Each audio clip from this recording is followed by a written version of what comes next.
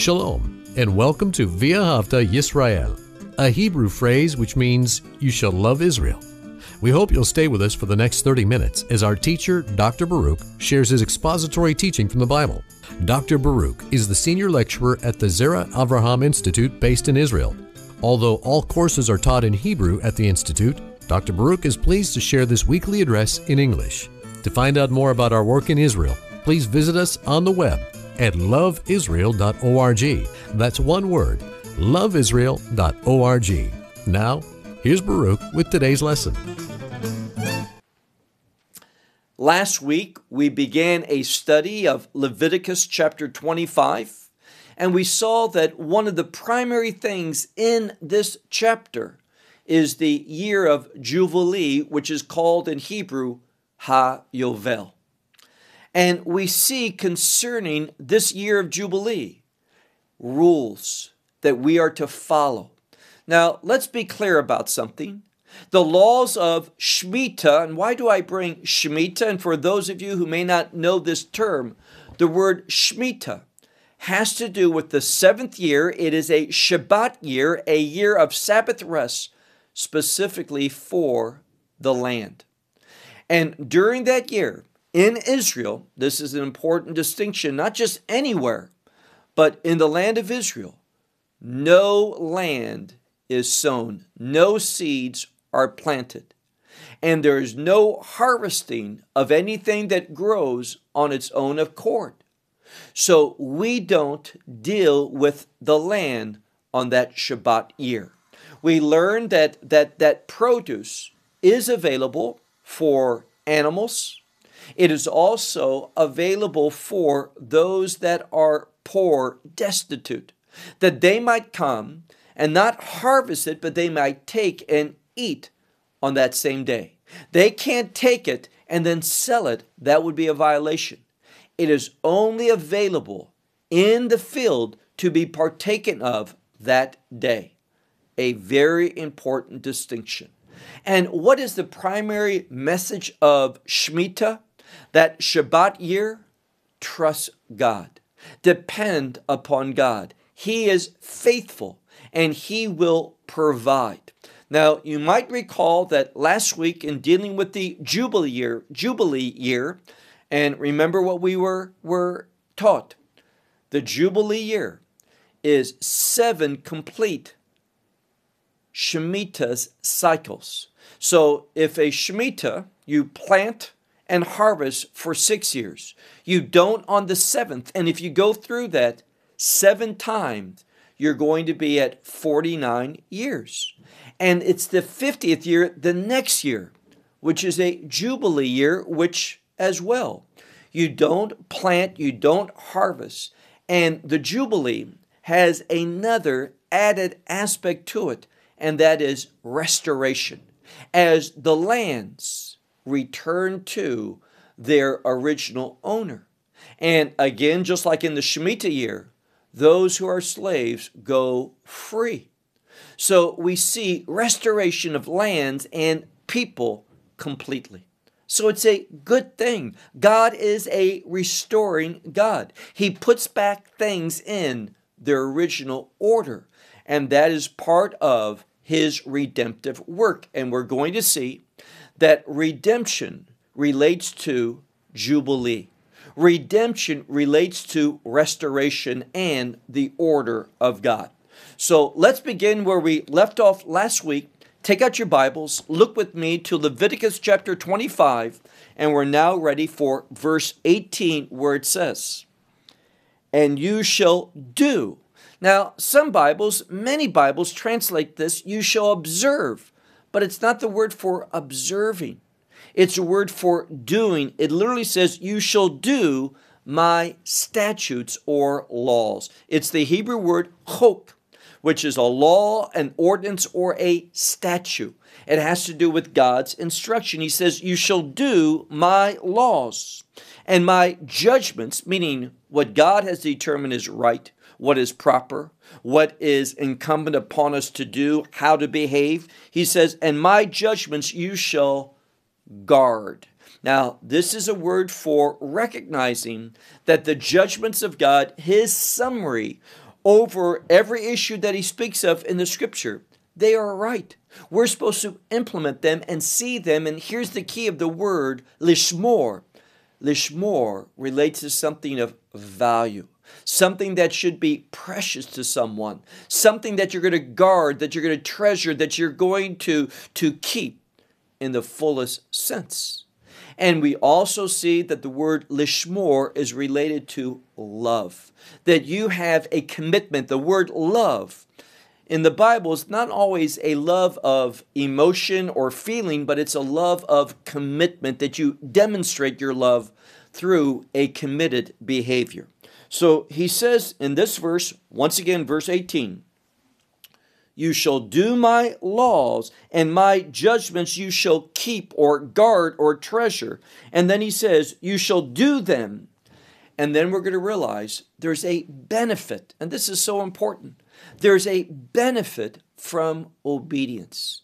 There is a benefit that comes from implementing the instructions of God in our life. And he says here, and you shall dwell upon the land, specifically he's speaking to Israel, the promised land, the chosen land. He says, you shall dwell upon the land, how? Safely. So when we obey the instructions of God, it provides security. It provides safety. Remember that. And do not let anyone tell you, well, these laws are done away with. No, through the Spirit, we can walk in the newness that the Spirit of God, the Holy Spirit, He gives to us so that we can fulfill the righteousness of the law. And why is that so important? Because when we behave righteously, we manifest God's glory. And in essence, that's what we're created to do. That's what we are saved to do as well, to manifest in behavior the glory of God. Now, we see furthermore that when we walk in the Spirit, not in the flesh, we're going to fulfill the righteousness of the law. Realize the law doesn't make us righteous, but the law defines what is righteous and therefore what is unrighteous. Let's move on to verse 19. We see here the land, and here again, the land of Israel, that's the context. The land will give its fruit, and you shall eat. And notice this, another benefit. You shall eat to satisfaction. Now, that is exactly what this word has to do with satisfaction. Some Bibles say fullness. Well, that's fine. When you are truly full, you are satisfied. You say, I've had enough. And what this is speaking about is God who provides in abundance. He provides security, but He also provides abundantly for those who obey Him. Look again at verse 19. The land shall give its fruit, and you shall eat unto satisfaction, and you shall dwell safely upon it. This is the second time that he's mentioned security, that we will dwell upon the land safely. So again, we see two benefits from obeying the Word of God, and that is we will find security, safety, and the second thing, we will find sustenance or satisfaction that God will provide. He will sustain us unto the fact that we are satisfied completely, and that relates to abundance. So we see here in talking about this observance of Jubilee, and that implies as well the observance of Shemitah. We see that God's going to bless, and this is going to be very clear in a moment. Look now to verse 20. Now, verse 20 deals with a foundational aspect of Shemitah and Jubilee. Again, these two are related. 7 cycles of Shemitah, and the next year is the Jubilee year. So 49 years of these 7 Shemitah cycles, and the next year, the 50th year, is the Jubilee. Now, we need to realize, well, in a Shemitah year, we sow 6 years, but the 7th year, we do not. So that 6th year better be a good yield, because it's got to feed us for the 6th year and the 7th year. But Shemitah is only that one Shabbat year. Now, through Jubilee, there's an additional one. Therefore, that 6th year has to provide for the 6th year, the 7th year, and the 8th year. And that's a little bit scary. But God deals with that. Look now at our next verse, verse 20, where it says, and because, meaning God anticipated our faithlessness. God anticipated us being difficult in trusting Him. So He says, and because you will say, what shall we eat in the 7th year? Why? Behold, we do not sow and we do not gather our yield, meaning our produce. What has the land yielded? The harvest. So we're questioning, what are we going to eat? Verse 21. This is what God says. I will command my blessing. Now, I want to go back a few years ago. There was a book written about Shemitah. And Shemitah is important for the land of Israel. But the problem is it was taken out of context and applied to the stock market and a whole bunch of other things that biblically it ought not be applied to. That God in some way was going to judge, punish, curse because of the failure of the Shemitah year observance. Well, all of that in that book was really not biblically sound. And what we find is this. We find that God has promised to work supernaturally. And when we think of Shemitah or Jubilee, what should come into our mind is not condemnation or judgment or punishment. We don't see that. Now, it can be inferred like any violation of the Word of God. There's a punishment. God may give a time to repent, but judgment will come. But when we look at Shemitah, it's not about judgment. When we look at Jubilee, it's not about judgment. It's about God doing something. And what is that? Look at verse 21. I will command my blessing for you. So those who obey God is there, and He will command His blessing for you in the 6th year. And it says that 6th year is going to make its produce for 3 years. Just what we talked about. We sow in the 6th year and we harvest the 6th year, but not in the 7th. No sowing, no harvest. So we need that food for the 6th year, for the 7th year, and what would be the 8th year, the year of Jubilee, if that 8th year comes at the end of these 7 Shemitah cycles. So God knows that, and what does He say? He's going to command blessing, and that it will give its yield, its produce, for 3 years. Verse 22. And you shall sow the 8th year, and you shall eat, meaning in that 8th year, still from the produce which is old, meaning from the 6th year until the 9th year, unto the coming of its produce, you shall eat the old, meaning until that 9th year comes and it has its produce, its harvest. Until that time, we continue to eat from the old, meaning that which was harvested in the 6th year. Now, we learn some important principles here, and that is this: God is a keeper. And in the same way we saw in the wilderness, those 40 years in the wilderness, clothes did not wear out. We find that the sandals, even though people walked, the sandals did not wear out, nor did the feet swell. We see supernatural aspect of God's provision so that the people could endure those 40 years. And what was the purpose of those 40 years? To bring about a change, a transition, a mavar, a passage from faithlessness to faithfulness. And it's the same thing here. Trust God. Now, notice, it's not by coincidence that the year that is going to be so abundant, that God's going to command blessing from, is the sixth year. Why?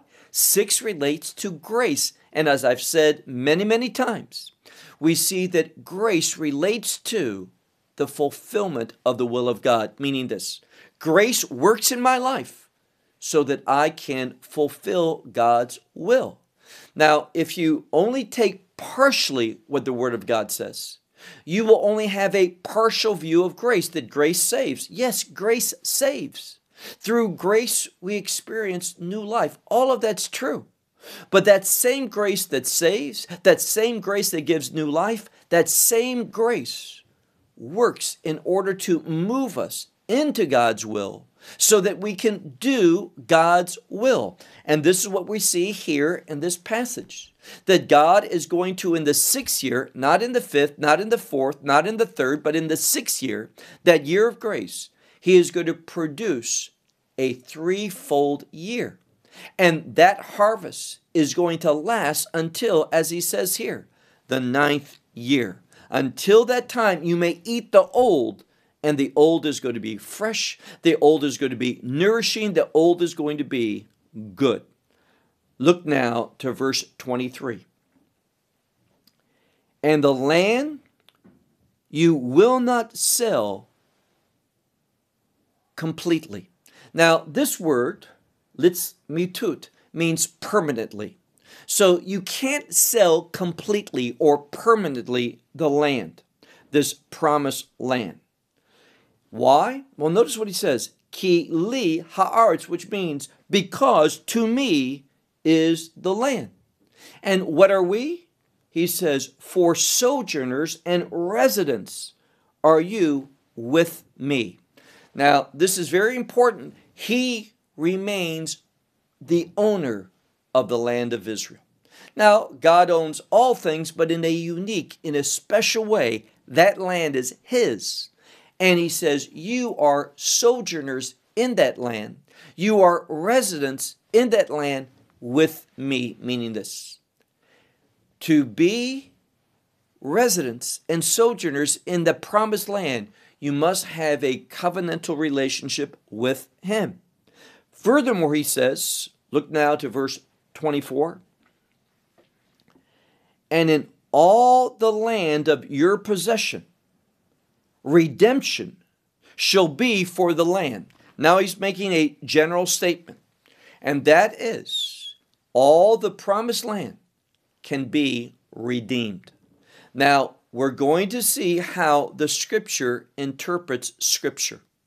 We're going to learn the clearer details of redeeming the land, and the land going back to its original owner when the year of Jubilee comes, or when that one can redeem it, or when it's redeemed by another for that person in a unique way. All of that is going to become clear in a moment. He's going to specify these land laws for specifically the land of Israel. But look at it, verse 24. In all the land of your possession, redemption shall be for the land. There's a means of redemption. Verse 25. Now, remember, we see that the land, in a general sense, should not be sold. It's for a perpetual owner. Now, that owner is God, but He gives us a possession of that land for us to be considered sojourners upon it, residents of it, but the land belongs to Him. And He is going to give laws in regard to the land for those who have inherited through Him, become possessors of the land through a God inheritance. Verse 25. The land should not be sold, but there is an exception. What is that? Look at verse 25. For your brother, if he becomes low, and this word means low financially, destitute, he becomes in need, And the only thing that he can do to sustain himself is that he will sell his possession. In that case, notice what it says. And his redeemer will come. Who's his redeemer? The one who is close unto him, meaning a family member, a close family member. And this close family member will redeem the sale of his brother, meaning he is going to, it's not going to just be sold to anyone. It is going to be sold to a family member, and he is going to redeem that land. He is going to purchase it, and the price is going to be determined by how far away or how close the year of Jubilee is. So it's not just for anyone to purchase, but rather for a close family member. And we see that principle in regard to the land that Naomi had through her husband Elimelech, that was redeemed not by the Redeemer, the one that should have redeemed it, but rather it was Boaz who trusted God, who acted with faith, who did not act with the eyes of a man, but in obedience to the instructions of God, he redeemed it. So look again, verse 25. If your brother shall become low, and that means destitute financially, and he will sell his possession, meaning his possession of the land, his redeemer, the one who is closest unto him, shall come, and he shall redeem, and that is what is sold by his brother, in the sense his relative. He is called to redeem it. Verse 26. And a man that will not be to him a redeemer. So in a situation, there is no one that steps up to redeem it. So what does he do? He sells it to another one. But after selling it, what happens? After selling it, it says that his hand, and his hand means his power, he has power that he has obtained, meaning the financial resources his hand has taken hold of, and he's found enough in order for him to redeem this land. So in this case, he's able to do it. And how is that figured out, that price? Well, look at verse 27. It says, and he shall calculate the years of his selling. So how many years have transpired from this agreement? How many years from the purchase date? And he shall return the excess, meaning this. If there is, let's just say, 25 years left, and therefore he sold it when there was 40 years. So 15 years has transpired. Therefore, what happens? Well, he figures up what is the price for those 40 years.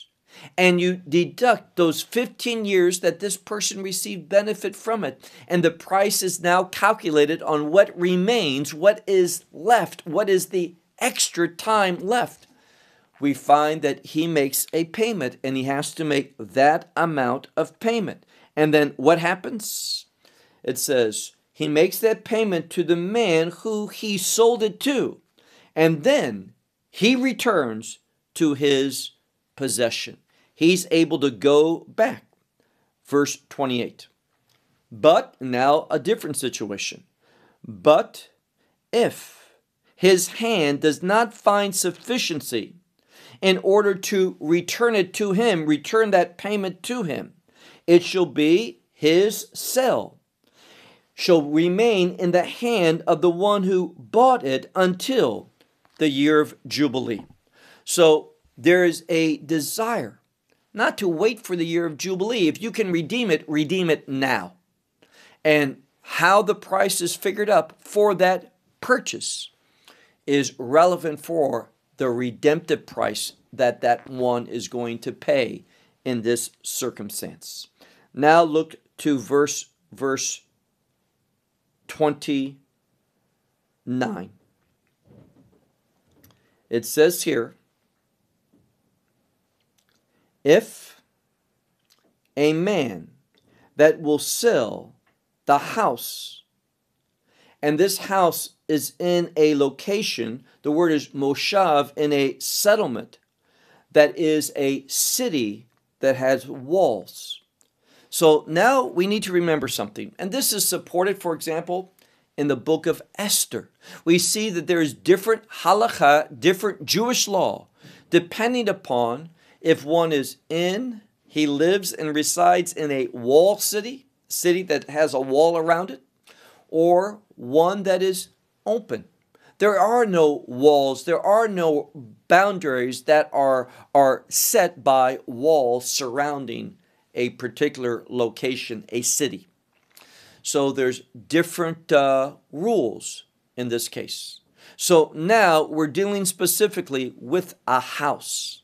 Now, usually what was sold was not one's residence. It could be, but the partial land, his agricultural land, his farm, his vineyard, something along those lines. They used to work the land.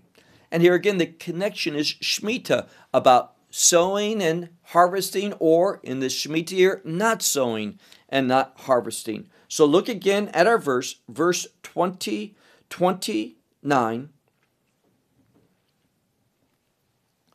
A man that will sell his house in a settlement, and the settlement is a city that has walls. It says, it will be his redemption. He can redeem it himself until the end of the year of his purchase. So here he's able to do that. He's able to do it. When? He's able to do that in regard to 1 full year after his sale.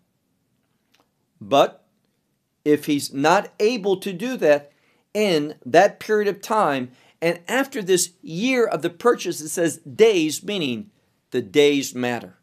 We literally count the days of that year. And it's that time should be the time of his redeeming of it, until the end of the year of his purchase. This shall be the time for his redemption. Verse 30. But if he is not able to redeem it in the fullness of that year, that complete year, what happens? If that year transpires and he's not able to sell or able to redeem that land, purchase it back, then it says, Vekam habayit asher be'ir asher lo choma, which means if that house is established in a city that is to it a wall, then it's permanent. Remember that word, latzmitut, which means it's a permanent transaction. He has in a walled city. Now, the reason for this is that in a walled city, usually the homes don't have any courtyard, any land other than what the home actually sits upon.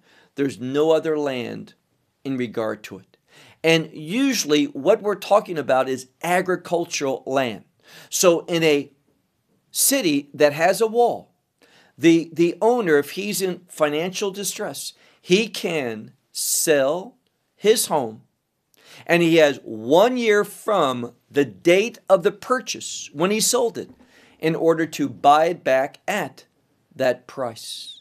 But if he does not, and he's not able to do it in 1 year, the scripture tells us that that sale is permanent, and it is established to the one who purchased it for his generations, throughout his generation, and it shall not go forth in Jubilee. It doesn't go back. There's no restoration of that house in the year of Jubilee. But look at verse 31. It says here in verse 31, but a house in the courtyards, meaning this, in a city that is open, Homes are built on parcels of land, and the parcels of land may or may not be agriculture, doesn't matter. He says here, look at verse 31, if the home is in what we might say the suburbs or in the countryside, and there is not to displace walls around it. It says, concerning a field of land, it should be thought of, meaning the rules here apply just like any field of land. There shall be a redemption for him, and in the year of Jubilee, it shall go forth, meaning go back. So, here we have the rule that someone can redeem it. And if he's able, the one who sold it, I'm the owner of it. I'm in a terrible financial situation. I sell that to someone, hopefully a family member, a relative.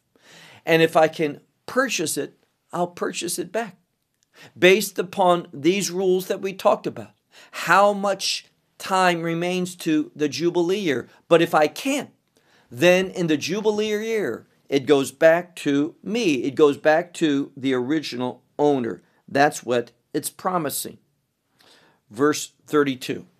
In verses 32 through 34, we see something that's different. We're talking about land that is to the Levites. Now remember, the Levites did not inherit normally a parcel of land. They were given cities. And if my memory serves me right, there were 48 Levitical cities. And here the laws are somewhat different because they don't have an individual inheritance. They have an inheritance as Levites. Look at verse 32.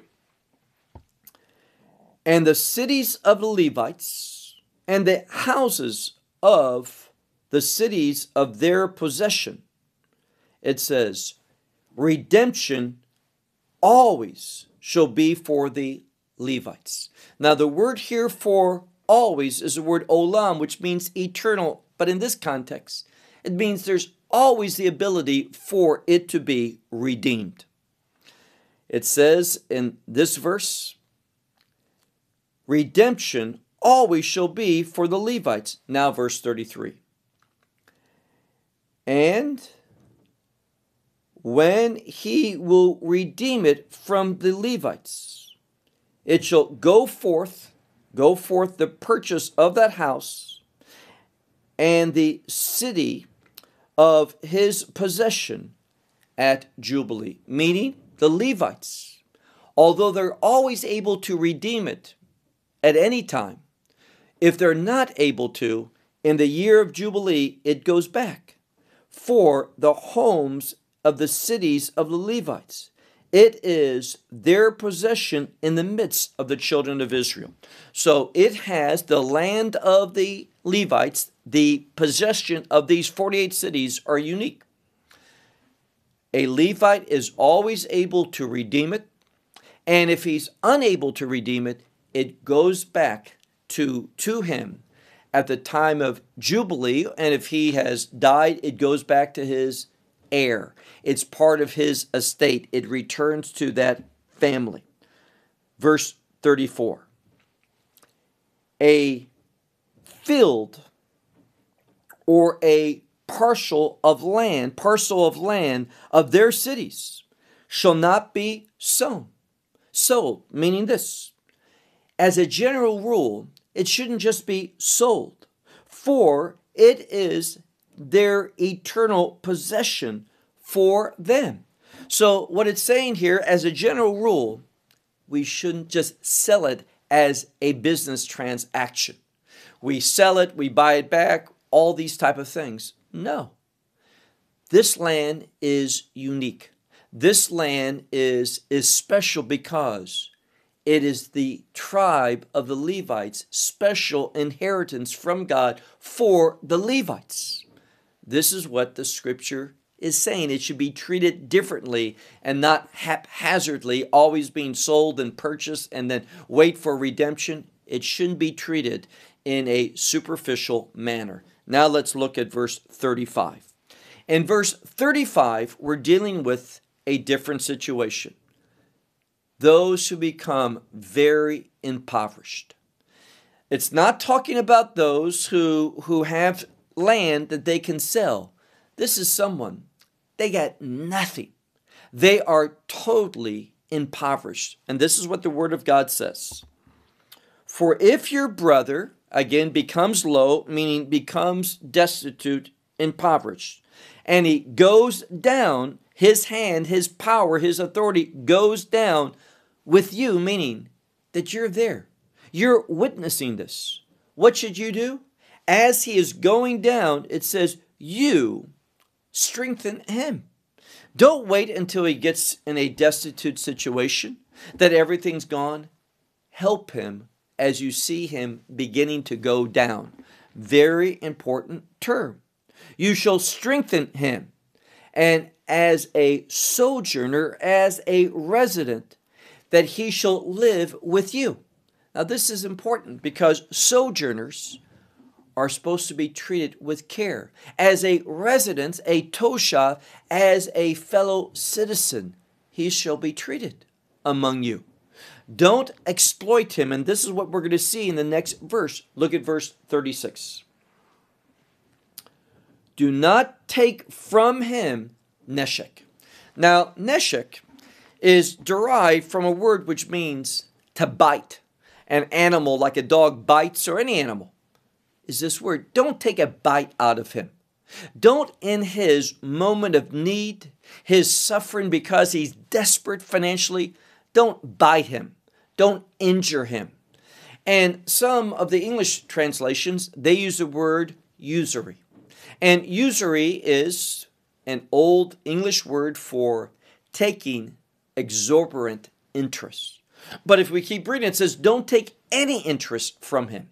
We know biblically, if you loan a fellow Jew money, or we could apply it to a fellow believer, we don't take interest. We don't want to exploit his desperate situation for our benefit. What a great principle. Help someone. Don't try to benefit from their misfortune. Don't take advantage of that situation. Why shouldn't we charge usury or interest? He tells us, you shall fear from the Lord. Interesting. It doesn't say fear the Lord, but it literally says, you shall fear from God. Now, why is that important? From God. God is going to defend him. That's the implication of that preposition. That word min, here it's just abbreviated with the Hebrew letter mem. Me Elohecha. You shall fear from God, and your brother shall live with you. Just have him come and stay with you. Verse 37. And your money, meaning what you are giving to him, don't give it to him for interest or for usury. Do not charge him, in other words, for your food. You give him food freely. Don't charge him usury or interest for the things that you are the expenditures that you are having, because he is dwelling with you. Why don't we charge him anything or do anything? Verse 38. I am the Lord your God, which brought you out from the land of Egypt. You were impoverished in Egypt, but I redeemed you. I was kind to you. I was gracious to you, to give to you the land of the Canaanites, to be for you for God. So he says, I blessed you and I became your God when you were in bondage because of your dire situation, because of the famine that happened in the world, and you were dependent upon the kindness of Joseph in Egypt. He says, you were sojourners there. You were there as residents, and I was kind to you. You displayed that same kindness as well. He says in verse 39, For that one who is your brother, who becomes low among you with you, it says, he shall not be sold to you, nor work as the work of a slave. So don't take him as a slave. Don't make him do such work, that behavior. But he says something different. Verse 40. As a hired hand and a resident, meaning a fellow citizen, he shall be with you until the year of Jubilee. He shall work with you. So he serves you as a hired hand, and therefore his lodging, his sustenance, and if he has a family, also theirs. You provide for him, and what does he do? He works for you, but not as a slave, but rather as a hired servant. And his wages is what is provided for sustenance for him. And then look at our last verse, verse 41. And he will go out from you, meaning from being with you, he and his children with him. And they shall return to his family, all of them shall return to his family, to his possession, the possession of his forefathers, he will return, and everything that is with him. That's what God wants us to do. And all of that is showing that he is a God of compassion, a God of grace, a God who is merciful, a God that wants to build up and never take advantage, never exploit the misfortune, the hardships of someone else for your benefit. And we see these principles of Shemitah, these principles of Jubilee, all of these being woven together in order to teach us how we should respond. Not for ourselves, but for the betterment of others, helping them, assisting them, and bringing about a restoration unto them. The laws of Jubilee, although today, in the fullest sense, they can't be practiced but through the Spirit, we can understand the purpose of them and apply them when we're led by the Spirit to be a blessing to others. Shemitah, Jubilee, all of these things were for the opportunity to God to manifest his blessing, and his blessing through miracles and through people who behave with that same character that God has, that loves to bless others and help them, even if there's nothing in it for us. We are called to be like him and be a blessing to others. Well, I'll close with that until next time. Shalom from. Well, we hope you will benefit from today's message and share it with others. Please plan to join us each week at this time and on this channel for our broadcast of loveisrael.org. Again, to find out more about us, please visit our website, loveisrael.org. There you will find articles and numerous other lectures by Baruch. These teachings are in video form. You may download them or watch them in streaming video. Until next week, may the Lord bless you in our Messiah Yeshua, that is Jesus, as you walk with him. Shalom from Israel.